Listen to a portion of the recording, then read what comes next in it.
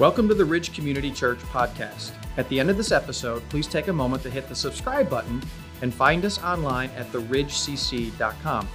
At our website, you can catch up with everything that's happening at the Ridge, watch previous messages, and learn more about who we are.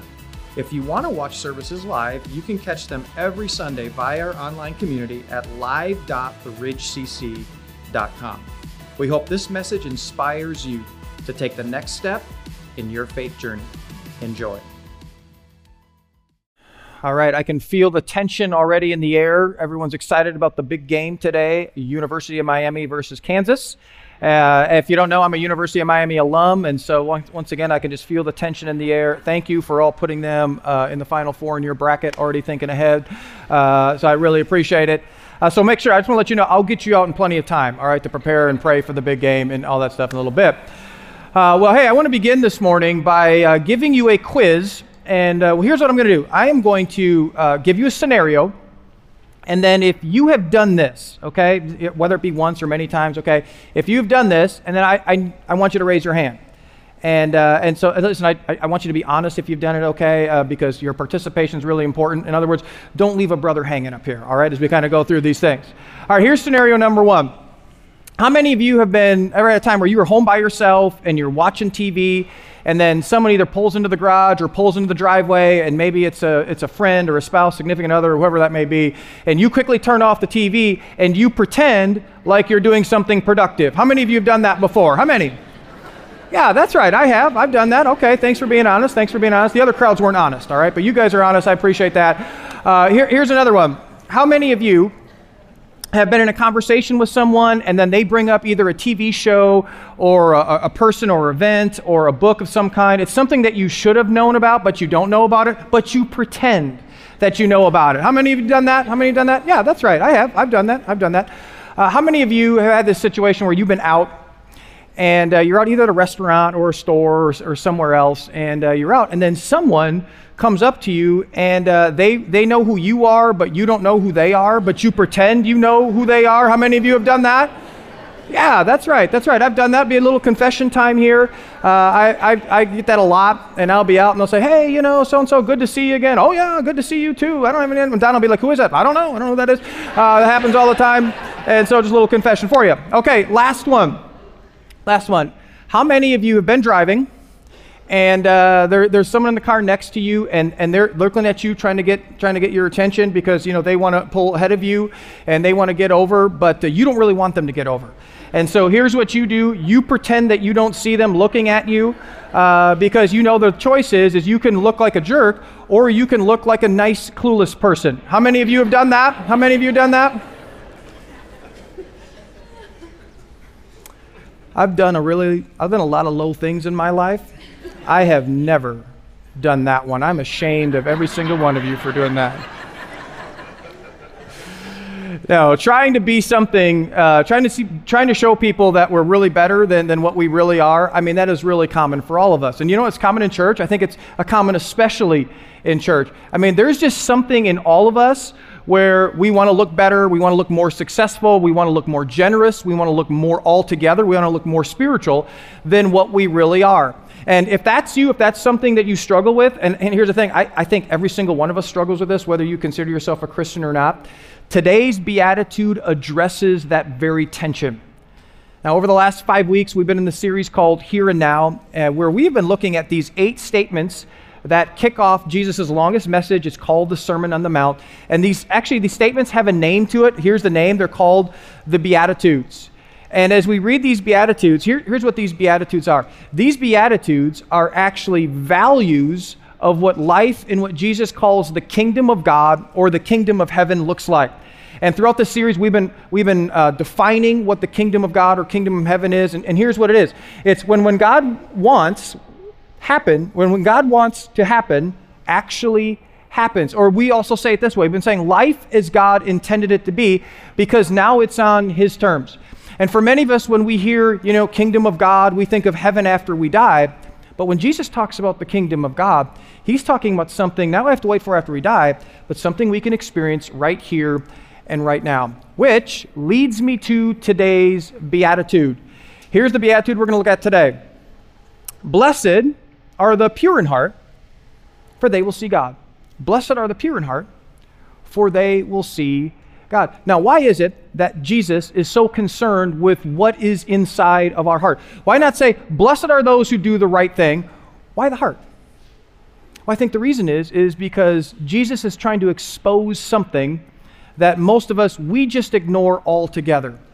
And that is, here's what we tend to think. We tend to think, well, what's going on inside of me doesn't really matter all that much. I mean, think about some of the things we say. We'll say things like, well, if I don't act on it, then it's not that big of a deal. Doesn't matter what I watch. It doesn't matter what I listen to. You know, that doesn't affect me at all. But there is nothing that impacts your life more and the life of those around you than the condition of your heart. And so what I want to do today is I want to look at two questions when it comes to purity of heart. I want to look at the first question is, what is purity of heart? And then we're going to wrap it up by getting real practical and talk about, well, how do we cultivate a pure heart? What does that look like, and how can we do that in our life? But let's look at the first one first. What is purity of heart? I think part of the reason we struggle with this whole idea of heart is because I think we don't really know what the heart is when we read that word heart. But here's what Jesus meant by the heart. He would define the heart this way. The heart is the center of the entire personality. I love what Ken Bailey says about the heart in his book, Jesus Through Middle Eastern Eyes. I think he captures this so well. Here's what Ken says. He says, here's what the heart is. Modern Western culture limits heart to the feelings. But the heart in the Hebrew mind, and he's talking about, back in Jesus' day, in the Hebrew mind, included the entire interior life of the person. The feelings, the mind, and the will were all a part of the heart. Now, when Jesus was talking about the heart, he was talking about our entire inner life. He was talking about the will, and he was talking about the mind, and he was talking about our feelings. Now, when we hear about it, we tend to gravitate towards one of those just based on, maybe our personality style or upbringing or things like that. But when Jesus talked about the heart, he was saying, no. It is all of the above. So let me give you a visual of what this looks like and what Jesus was talking about when he talked about the heart. Now, the water in this glass represents our heart. And it's meant to be clear, and it is meant to be clean. But because of sin has dirtied our heart. And so this is the condition of our heart. Now, let me ask you this question. How many of you would drink this dirty water? Now, I know some of you are thinking, well, if it's coffee, I would drink it. It's not coffee, okay? Just to kind of put that at ease, all right? All right, how many of you would drink this? How many of you would take a shower with water like this? How many of you would water your plants with water like this? I would bet that for most of us, the answer is no.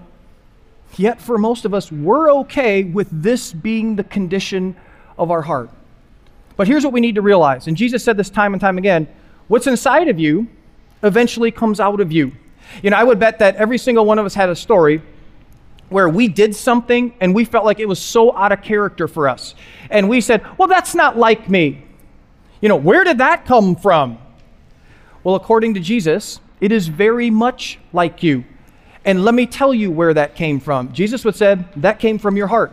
And that was in you the entire time. It just finally got to the point where it came out of you, or we might say in this example, where it finally poured out of you. You see, Jesus said the heart is so important that the condition of your inner heart, the condition of your inner life, determines the condition of your outer life, which is pretty fascinating because when Jesus said this, he was talking to a culture that was obsessed with ceremonial cleanness. That he was talking to a culture that was obsessed with looking good on the outside, but they didn't give a rip about what was going on the inside. In fact, there was this one time where Jesus, he just lit up the religious leaders. And he was like, hey, you're all concerned with what's going on the outside, but on the inside, you are like dead man's bones. Now, I dare you the next time you're in an argument with someone, you just drop that on them, okay? You just say, you're like dead man's bones and see where that goes, okay? But what was he saying? He was saying this. This is what's inside of you, and this is what's pouring out of you onto those around you, and you don't even know it. For many of us, this is what we're living with right now. And this is the condition of our heart, but we're trying to do all this stuff to cover it up, to make ourselves look like we're good on the outside. And so we just do things like, I've got to have more, I got to buy more, I got to look more. And our culture doesn't help us with this. Our culture constantly just tries to get us to ignore what's actually going on in our heart. What's really common, really popular, you've probably heard this before. You've heard someone say, you just need to follow your heart. You just need to follow your heart, you need to follow your heart. How many times have you heard someone give, a well-meaning person give this advice? You know what, I think the best thing you can do right now is just follow your heart. Do what feels right. If you've been around high school students, or as Shelby said, the critical generation, if you've been around high school students, you know that they get to a certain age, and if you've been a high school student, you know this as well, same thing, that they get to a certain age where they wrestle with the decision on when they should have sex. And I can't tell you how many times I've heard well-meaning people, here's the advice they give them. You'll know when you're ready. Every time I hear that, I'm going, really? Listen, I was 14 and 15 once, and let me tell you something. If someone would have gave me that advice, here's what I said. My hormones are telling me I am more than ready, but the reality is I'm not really ready. And all of us here have a story of regret because we chose to follow our heart, and it ended bad. And the reason why it ended bad is because this is the condition of your heart, and this is the condition of your heart. It will always lead you to a bad place.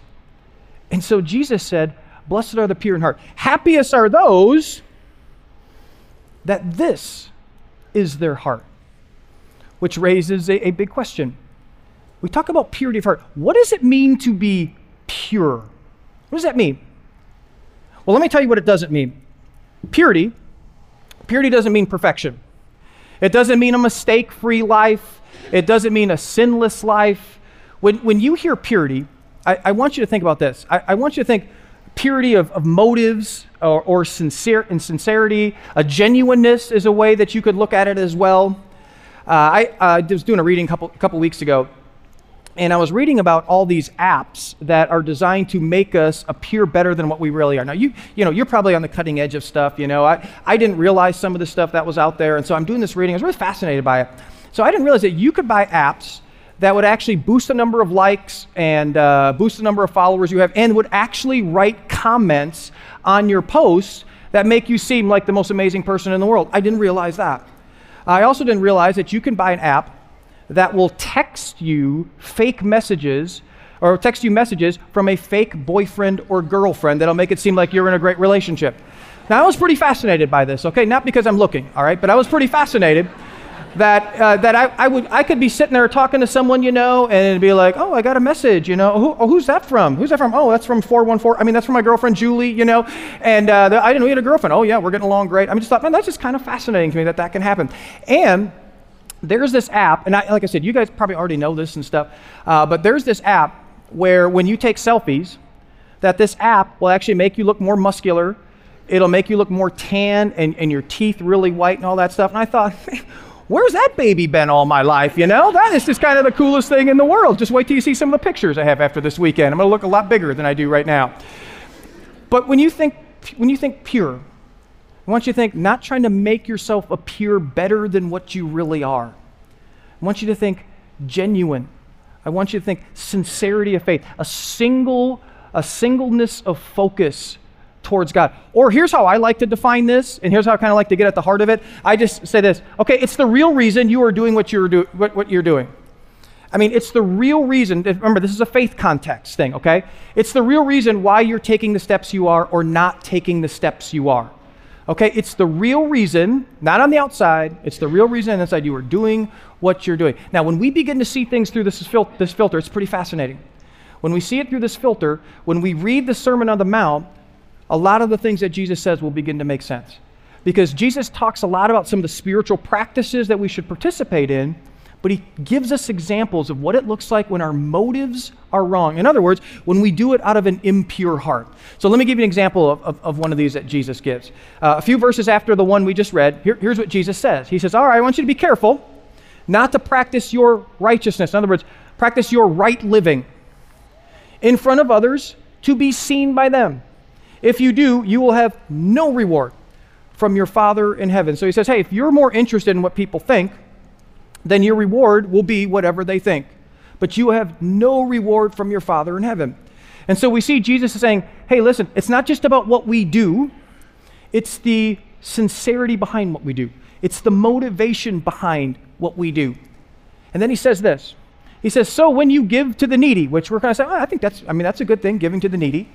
Do not announce it with trumpets as the hypocrites do in the synagogues and the streets to be honored by others. And I'm just kind of thinking about this. Can you imagine during the offering, people got out their trumpets and all that stuff, but that's a different thing. To be honored by others. Truly I tell you, they have received their reward in full. And so the giving that Jesus is talking about is this type of giving called almsgiving.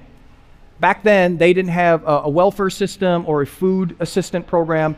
And so what would happen is that those that were in need, they would line up outside the temple. And then as people were going into the temple, they would hope that the people going in would then give them money. And so when Jesus is talking about giving, he's not talking about that we should never give in public. In fact, we see example after example where people actually gave in public, and it was a very good thing. What Jesus is saying is that we shouldn't give to the needy as a way of giving us a photo op or to take a selfie. You get that app in there and you're taking a selfie and you're going, hey, always generous, and you're kind of taking the selfie and you look bigger and more tan than you did before. He's saying, don't do that with the motive for the approval of others. And then he closes with this. He says, but when you give to the needy, don't let your left hand know what your right hand is doing, so that your giving may be in secret. Then your Father, who sees what is done in secret, will reward you. And so Jesus is giving us a picture of what giving with a pure heart looks like. That it's the motive, it's the sincerity behind what you give. Or the question I always say, what is the real reason? Is it to look good in front of others? Is it to make yourself feel good? Is it out of guilt or obligation? Or is it out of a pure, sincere faith towards God, a genuineness towards God? That's what he means by pure heart. Which then raises our second question. How do we do that? I mean, really, how do we actually cultivate that kind of heart? How do we go from this, and we all have this to some degree, how do we go from this to this? Now, I'm going to be upfront with you. This is very, very challenging. And one of the reasons it's challenging is because I think we don't think at a heart level, especially us men. I mean, we hear the heart and all that stuff. We're thinking, okay, is this going to be like a group therapy session? And we got to sit here and talk about our feelings and all that stuff. We're like, well, I don't really want to do that. Listen, that's not what this is. Another reason we struggle with this is because we've been conditioned to think behavior modification, not heart cultivation.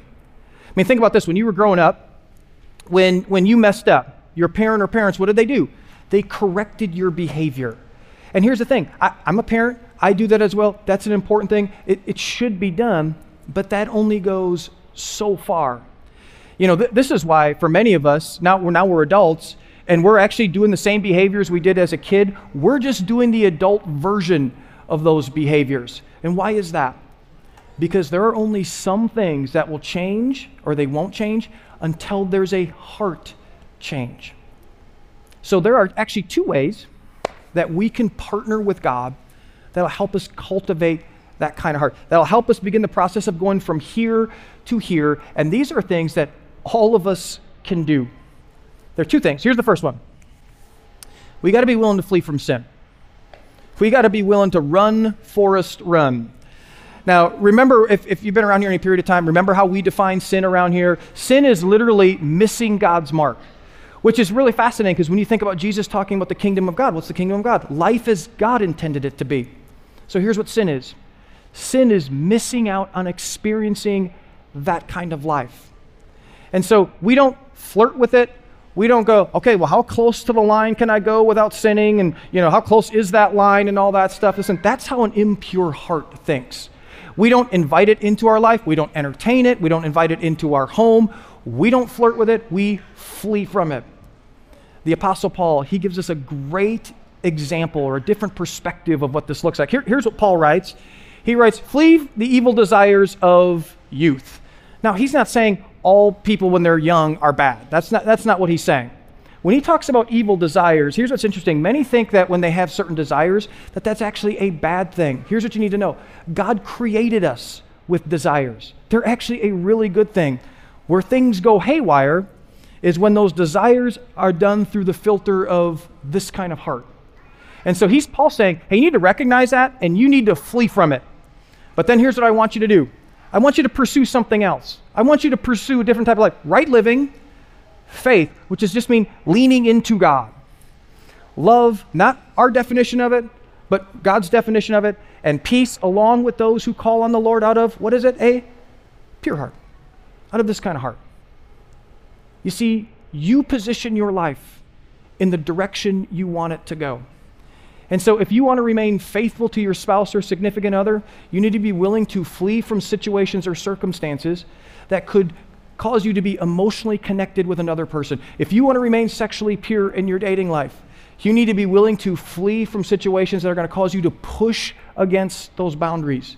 And if you're tempted to fill in the blank for you, and every one of us has things we're tempted to.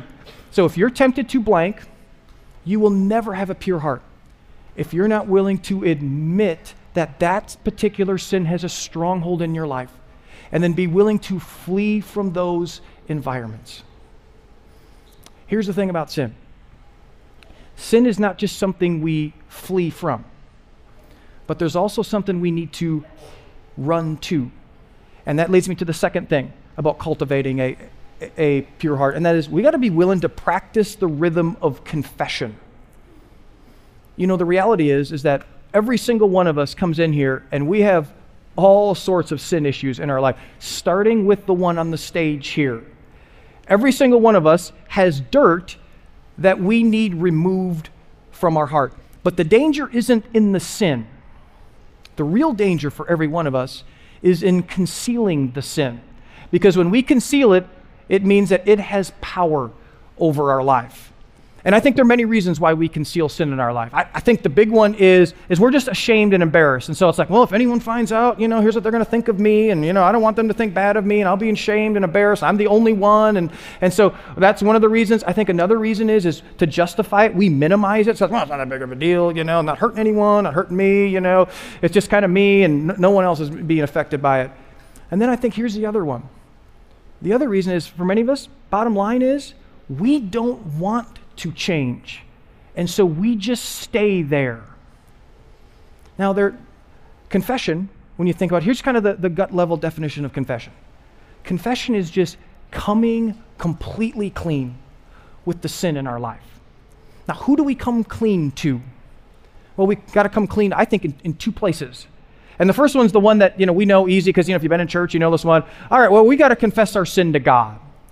And here's what even the Apostle John says about confessing to God. He just says this, hey, if we confess our sins to God. And so here's what confession is. Confession to God is this. God, here's what I've done. I'm not going to minimize it. I'm not going to sugarcoat it. I'm not going to call it a mistake. I'm not going to go, well, God, I know I blew up. But you know what? She was poking the bear. And when you poke the bear, so, I'm sorry, but it was really her fault, sort of thing. It's not that. It is, here's what I've done. And see, here's the thing about confession. Confession isn't for God. God already knows. Confession is for us. We need this. And the reason we need it is because this begins the process from conceal to reveal. And then listen to what he says God's reaction is. God is faithful and just and will forgive our sins. And there it is. Purify us. Make clean from all unrighteousness. You see, confession invites God to begin to remove parts of the dirt that are lingering around in our hearts.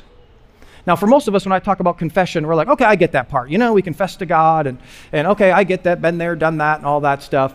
But for many of us, when we just stop here, we experience this interesting cycle in our life. And I was trying to give it a name because, there's not really a name for it, but it's more of an experience. But here's the name I give it, not real fancy. It's called the sin confess cycle. And here's how this goes. It goes like this. Okay, I commit a sin, God forgive me. And then I commit that same sin, God forgive me. I commit the same sin, God forgive me. And the cycle just kind of turns and it goes and it goes and it goes and it goes. And the reason why we're in that cycle is because we don't realize there's another aspect of confession. And this is the aspect that breaks that cycle in our life. And here's the other aspect, is we got to be willing to confess it to someone we trust. We got to be willing to go to someone else with our confession. Here's what James, the half-brother of Jesus, says about this kind of confession. It's pretty interesting. He says this.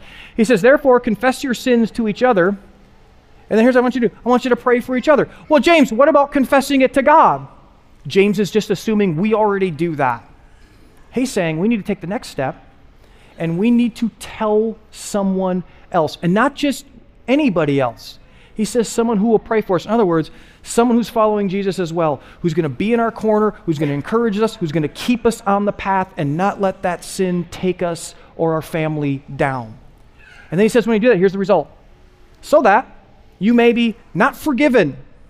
God does the forgiving. This is an interesting thing. But when we reveal it to someone else, the result is healing. You know, sin tells us one of two things. One is no big deal, no consequences. The other one is, you know what, you'll never get over this thing. You know, you have no hope in your life.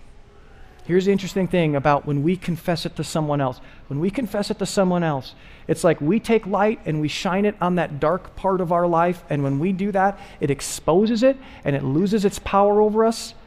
And healing begins to happen. Many years ago, when I first stepped into ministry, I was having recurring thoughts about another woman that was not my wife. And I still remember when this started, and I was thinking, okay, I'm not necessarily worried at this time about anything, going anything further than that, but I'm also self-aware enough to know where it starts. And it starts in the heart, and if something's not done about it, it'll just continue to grow and grow and grow, where potentially something could happen. And so here's what I was doing at that time. Every time a thought came, I'd go, God, forgive me, purify my heart. God, forgive me, purify my heart. And this just kept going and going, and it went on for months, but it didn't go away. And so I realized that I had to do something that I didn't want to do, but I needed to do. And that was I needed to go to a close Christian friend of mine. Now here we call them faith-building friends. These are the people that are going to be in your corner, and as I said, man, they're going to keep you on the straight. They're going to keep you going. They're going to fight with you for it. So this friend of mine, we were long distance, very close, so I called him. And I said, hey man, I just need to let you know what's going on. And I let him know what was going on. And I'm telling you, I felt so ashamed and so embarrassed about the whole thing as I'm telling him about this. And here's what he said to me. He said, I really appreciate you telling me this. You just need to know we're going to walk through this together. And so for the next 2 months, he would call me 2 or 3 times a week. And he would go, okay, I'm going to tell me where you're at. And then we'd pray together on the phone. And then once again, this went on for about 2 months or so. And then what was interesting is eventually it just went away. It wasn't there anymore. And as I look back on that, I thought, how did that just go away? It wasn't like there was like this divine healing or anything like that happened. What happened is I exposed that part of my life to someone else. And when I exposed that life to someone else, it lost its power over me. Now here's what else happened. He didn't lose respect for me. I didn't tell him and he didn't go, oh, you're a loser, dude. You suck and you shouldn't be in ministry and all that stuff. How could you and all that stuff. He didn't do anything for that. In fact, I always remember what he said. He said this. He said, you know what? That took such courage and humility. I really appreciate you doing that. See, our friendship, I didn't lose out on our friendship and lose respect. I actually gained respect with him, and my faith grew stronger because of it.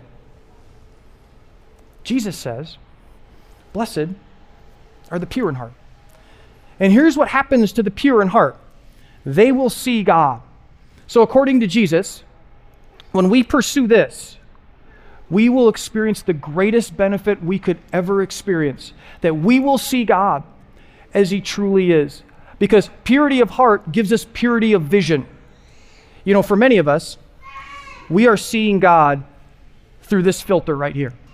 And as a result of seeing God through this filter, we're not really motivated or inspired to take steps with God. We're constantly going, why God this? And, I don't really want to take steps. I mean, everything else in life seems to become the priority over taking steps with God. And the reason that is because this is your filter for seeing God. And when this is your filter for seeing God, it'll always be small and it'll always be cloudy. But as we make the process through this, and we see God through this filter, everything that seems right now so much bigger and so much more important than God will shrink, because we will begin to see God as he really is. Let me wrap my time up by leaving you with some questions. And these questions, as we kind of talk about this topic, it's a heavy topic, it's a challenging topic and all that stuff. Once again, this is such an important thing, because remember, what's inside of you comes out of you. Okay? And so this is that critical, not just for you, but for those around you. And so I'm just going to leave you with a couple questions that I just want to challenge you. I hope you'll wrestle through these questions this week. And here's the first question. What's the condition of your heart really? And I'm not asking you to, tell anybody else around you or anything like that. I just want you to be honest with you. And here's the thing. You can only go so long with looking great on the outside till eventually that baby's going to pop. And you're going to pour that out on someone else. So listen, are you going around and you're just going like, oh yeah, this is the condition. Oh yeah, everything's great and all that stuff. But the reality is, this is the condition of your heart. Are you pursuing purity? Or are you, I'm going to follow my heart, I'm going to do whatever I want, I'm going to do whatever feels right for me? Here's a second question I want to challenge you with. What sin do you need to confess to God? Now, as I said, we all come in here with a boatload of sins to confess to God, okay? We all do. But I want you to think about that one. And that baby just has its hooks in you. You keep popping into your mind. You just keep doing it. You can't seem to kick it. It is just there. What is that? And I want you to confess that to God. Remember what confessing to God is. God, here's what really is going on. Here's what this really is. I'm not explaining it away. I'm not minimizing it. I'm not justifying it. Here it is, God. And then I want you to take this third step. And that is, I want you to take that sin and confess it to a faith-building friend. So you can begin to break the cycle. So you can take that sin that has power over you and expose it and going through the process of it losing power over you. Or as James says, you can begin the process of healing, because you will not have healing without this step right here. When most people think of the local church, I think there's a huge misconception that people have. I think when people think of the local church, I think they think the local church is a place that people gather and they kind of look around and it's like, everybody has it all together, Now my life is a train wreck and I have all this stuff going on, but everybody else has it all together, so I got to come in here and I got to have it all together too. I see this all the time when we talk about baptisms, which we're having next week, by the way, but when we talk about baptism, we say, hey, your next step is to get baptized. Oh, no, I can't take that step. Why is that? Well, because I'm not there yet. Because I'm not ready yet. Here's what that's code for. Because I don't have it all together. I've got too much of this in my life to do that. Listen, steps like that, we take those steps because it's acknowledging that this is where we're at right now. The local church, and I think this is the beauty of it, okay? The local church is a place where we come and none of us has it all together. All of us at different levels are dealing with this junk in our heart. But we're learning to surrender to Jesus as King of our life. And when we do that, here's what we begin to discover. That Jesus is not at war with our heart. He is at war for our heart. He wants this for us. But he knows a big aspect of living in the kingdom of God is we have to be willing to allow him to purify our heart, because he knows it is the key for us experiencing the impactful, powerful, freeing life known as life in the kingdom of God. Let me pray for us. Father, what's great about blessed are the pure in heart is that all of us come in here and to some level we're not there. And that's the beauty of this. This is a process that you want us to go through. And it's so worth it, but God, let's be honest, it's so challenging. We want to minimize, we want to justify, we want to explain away because there's just a part of us that's afraid, that's ashamed. Maybe even we just don't want to change. But God, I pray that there would just be a spirit of gut level honesty in this place. That we would just come fully clean with that sin that's just got its hooks in our lives. And that we would confess that to you. And God, here's the thing, you already know. Not like you're going to be like, what? You already know. You know. This is for us. You do it for us. And God, I pray that we would have the courage then to take the step past forgiveness and to pursue healing. And that healing is to come clean, come clean to the right people and allow them to come and walk and encourage and fight, whatever that may be. God, there is so much at stake here. Because if we allow that heart to be what that heart is, eventually what's in there is coming out of there. And it's not just a ripple effect on us, there is a ripple effect on those around us. So Father, I just pray that as we take Jesus' words to heart, that we would pursue purity. Because God, that second part, we will see you as you really are. God, we need that. Because when we begin to see you as you really are, everything else grows really, really small compared to you. Thank you, God, for these great words, and we pray them in your name. Amen. Thanks for listening to the Ridge Community Churches podcast. If you live in Southeast Wisconsin, we'd love to host you at one of our weekend services. For directions, service times, and more about our kids and students' environments, visit us at theridgecc.com. That's theridgecc.com.